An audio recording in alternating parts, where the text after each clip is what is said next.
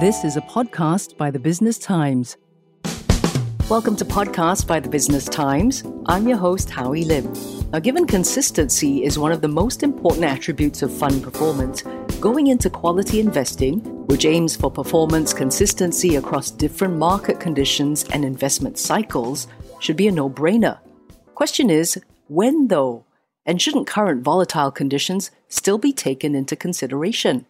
We're speaking again to John Capetta, Head Private Banking, Asia Advisor for 91, for more insights into quality investing. This episode is brought to you by 91. John, it's always a pleasure. Thank you, Howie. It's a pleasure to be back with you again. So the last time we spoke about quality investing, you had some pretty clear definitions, pretty clear lines as to how we would look at quality investing. So let's talk about why you should do it now. I imagine actually we should have gotten into it yesterday, but we're facing some uncertainties, right? Inflation, rising interest rates, geopolitical tensions, COVID variants. So quality equity should be a core allocation to any portfolio, right? Absolutely. Especially for those couple of reasons that you just mentioned, is that why we're going out there and suggesting that quality should be the new core allocation for clients' portfolios. Quality truly counts when investing in uncertain times. Majority of the time, we are investing in uncertain times. In the markets, this is what we call, the markets are always climbing the wall of worry. So as you rightly mentioned, we have rising interest rates, high levels of inflation, volatility. So stock investors can no longer just follow the herd. Following the herd has probably worked for the past 5-10 years, but we know the markets go through cycles. What worked in the past 10 years might not necessarily work as we move forward in the next 5-10 years. But we still see investors that continue to allocate to previous cycle winners, which were, let's say, high growth tech with lousy balance sheets, and even traditional fixed income could be a broken asset class.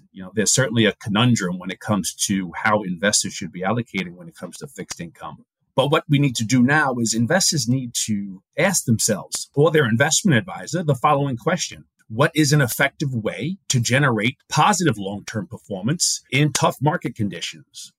Or how should they position their portfolios for the new market cycle that's upon us? So when it comes to allocating to quality and why we suggest quality as a new core, the key is to take a highly differentiated approach to the traditional benchmarks. This can help investors avoid the pitfalls of becoming over-reliant on a relatively limited number of well-known tech names that have dominated and continue to dominate the globally followed indices such as the MSCI World and the S&P 500. So to achieve what we're looking for quality, or why we think quality is a viable option, is that the companies that we invest in, the companies that we perform research on and hold for long periods of time, these companies possess enduring competitive advantages that enable them to deliver long-term structural growth. This makes them resilient during times of economic stress due to their revenues being repeatable, so on and so forth. But more importantly, they have the ability to generate cash flows regardless of the macro backdrop. They can potentially outperform the wider market with an opportunity to pay out dividends. So that is one reason why, we're going to continue to pound the table and say, quality should be the new core. Maybe relax there, John. One thing at a time. I think we need a refresher on the definitions of quality companies, though, because we talked about this the last time, and it sounds like it could be quite extensive, that list. I remember it being quite long. And what about bad and good growth? We're hearing some things about that as well. True. So just as a refresher, there's a couple of components that we use or classify quality companies, and just 3 of them that I think sort of resonate in this current market environment going forward. Key attributes that help quality companies expand is going to be free cash flow. During a crunch, quality companies can potentially suspend buybacks as they have not been reliant on borrowing to buy back shares or drive earnings per share growth. And when conditions do improve, they can easily reinvest to be quick out of the blocks. We also want capital light.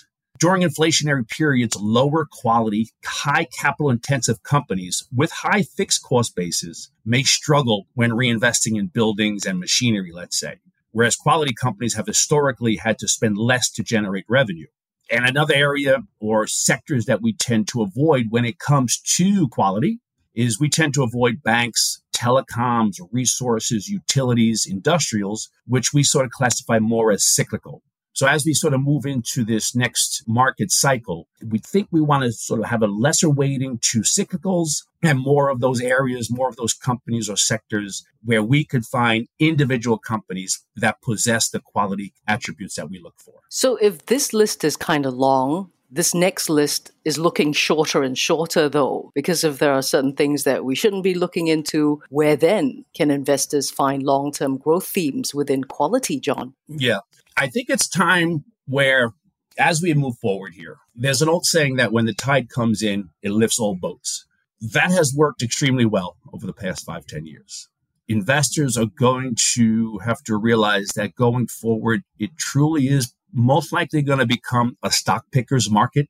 I like to use a little anecdote here. And since familiar with Singapore, when we go to a wet market or when we go to a coffee shop or even go to a shopping mall, we're not going into these places and we're not visiting every single stall. We typically go into these places and we're going to familiar markets or familiar outlets that we're comfortable with because, one, we've been there before.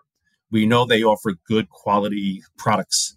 History tells us that they've been there for a long time and they're going to continue to be there as we move forward.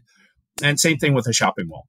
And first-timers are going to go to the stall with the longest line. Yes, they might go to the stall with the longest line, or they will go to the stall that they asked friends about or colleagues, and they said, yes, you have to try this. We're not going into the wet market to buy the entire wet market. We're going to our favorite stalls or where people suggested we should look. Same thing when it comes to our healthcare, Howie. We're not just going to open up the internet and the first doctor we see is going to say, okay, I'm going to go with that.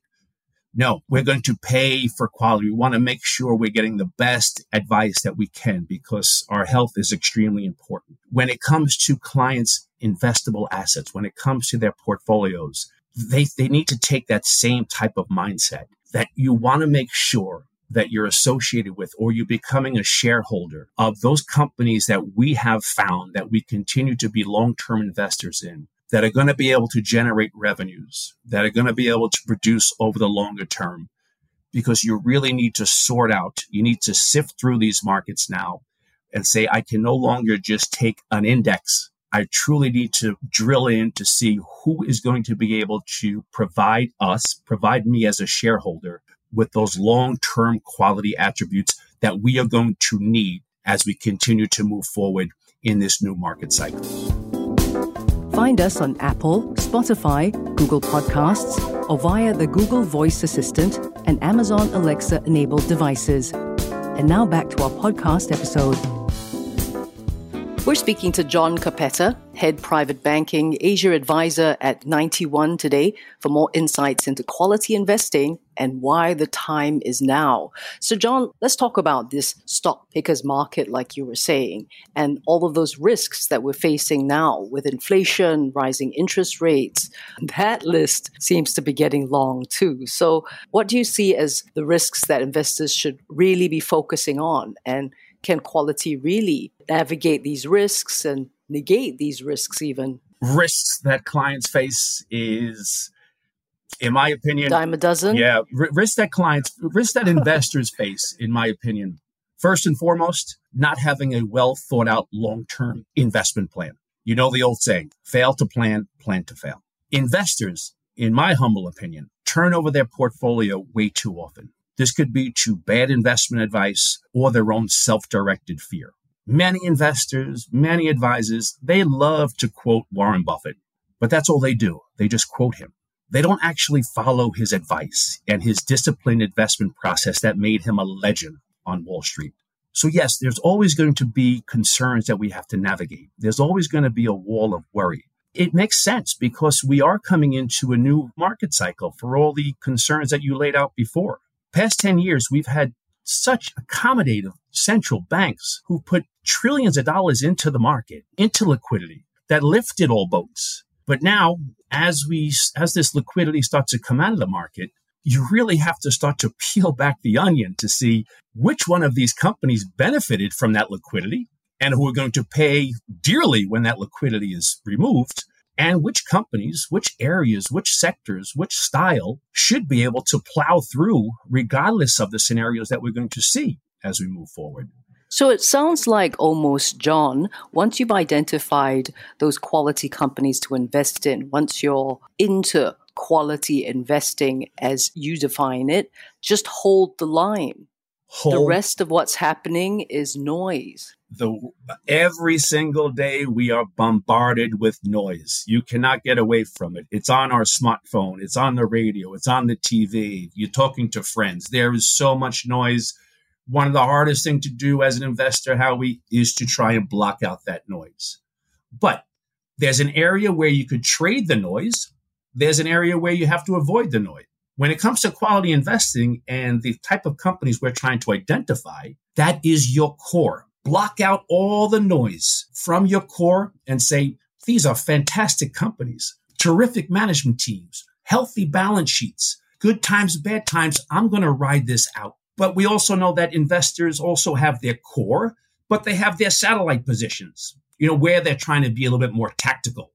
No problem if you want to move around the outside of your core, you want to trade some satellite ideas, let the core work for you over time. You will be successful over time. There's too many people who are trying to be short-term traders, looking at charts, graphs, technicals. You could do that for certain asset classes or a part of your portfolio, but let the core equity component of quality companies work in your favor. And when you say core 60-40, that's always been the equation that's bounced around. That's up to each individual investor, right? In terms of where they are in their lifestyle, how far away they're from retirement, or if they're retired, or if they're young, middle-aged. They have to look at themselves to say, okay, how do I want to sort of be positioned here? But you can even argue that maybe the next 5-10 years, 60-40 might not be a viable solution because of where we're going with higher rates in the U.S. We've already seen a lot of emerging markets increase their rates. So that's why I mentioned that, fixed income is a little bit of a conundrum right now. Over the past 30 years, 40 years, interest rates, the U.S. 10-year Treasury has only gone in one direction.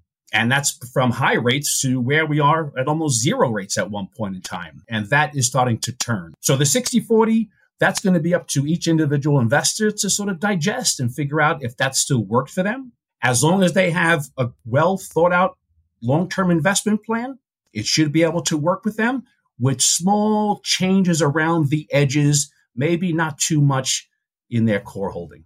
I think, John, for the antsier investor, we have to give them something to worry about or think about. A bit difficult for them to sit back and go, hold the line and forget about it. Don't listen to the noise. Very so true. Let's talk about maybe the benefits of active fund management versus passive fund management. Because you know what? Market volatility, uncertain global fiscal policy environment, that's worrying people. But this comes back to a couple of my earlier comments that you have to digest and you have to be able to navigate where we're going as we move forward. We like to say, know what you own and why you own it. If an investor can look at their portfolio and go line by line from a top-down asset allocation point of view to those areas or investments that are filling in these different asset classes, if they could sit back and say, I know why I own this, and I'm happy to continue to own it as we go forward. But when it comes to passive, these passive managers, they don't know what they're owning because they just have to mimic the index that they're following. So they can hold a whole bunch of different investments in there, whether it's equities, 60-40, bonds, and they are handcuffed to own these because that's what the index holds. And again, the winds are changing. You're going to have to sort of be able to look at all these individual asset classes, all of these individual securities that you may hold, and say, does it make sense to hold these as we move forward? And why am I holding these?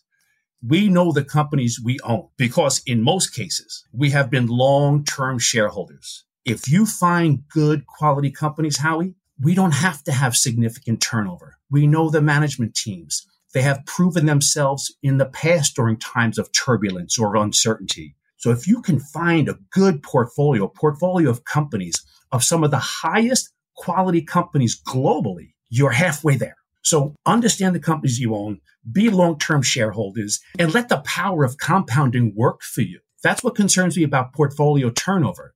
One of the wonderful things about investing, Howie, is the power of compounding. But you're not going to be able to compound if you don't hold on to it for the longer term. So we definitely seek to compound attractive returns And in most cases, we're investing in companies. Quality companies are going to kick out a nice dividend, or they're going to be dividend growers, which will work over a long-term investment cycle for clients. John, we have to talk about, though, this thing that's come to the fore very much so in the last couple of years, responsible investing, ESG and such. How does that tie in with this quality approach? Sustainability has over time become fully embedded in the 91 quality investment philosophy and our research process. We are typically long-term shareholders, which provides us with longer-term engagement with our portfolio of quality companies. This is a good fit, given the competitive advantages associated with sustainably minded business model that allocates cash flow in a way that is aligned with other key stakeholders, not just shareholders. So yes, sustainability, responsible investing, ESG, it is, extremely important these days. It's certainly becoming more important here for individual investors in Asia who also want to be responsible, want to be sustainable. Sustainability has always been a very important part of our DNA, and we understand it, and it is fully embedded in our quality investment process. All right. It's always a pleasure speaking to you, John. Thank you so much for your time today. Thank you very much, Howie. Always enjoy these conversations with you. John Capetta is from 91. He's the head of private banking, Asia advisor there. This episode is brought to you by 91. That was a podcast by the Business Times. Send your feedback to podcast@sph.com.sg. Find us on Apple, Spotify, Google Podcasts, or via the Google Voice Assistant and Amazon Alexa-enabled devices. For more podcasts by The Straits Times, The Business Times, and Money FM 89.3, you can also download the Audio by SPH app. That's AWEDIO. Do note, all analyses, opinions, recommendations, and other information in this podcast are for your general information only. You should not rely on them in making any decision. Please consult a fully qualified financial advisor or professional expert for independent advice and verification. To the fullest extent permitted by law, SPH Media shall not be liable for any loss arising from the use of or reliance on any analyses, opinions, recommendations, and other information in this podcast. SPH Media accepts no responsibility or liability whatsoever that may result or arise from the products, services, or information of any third parties.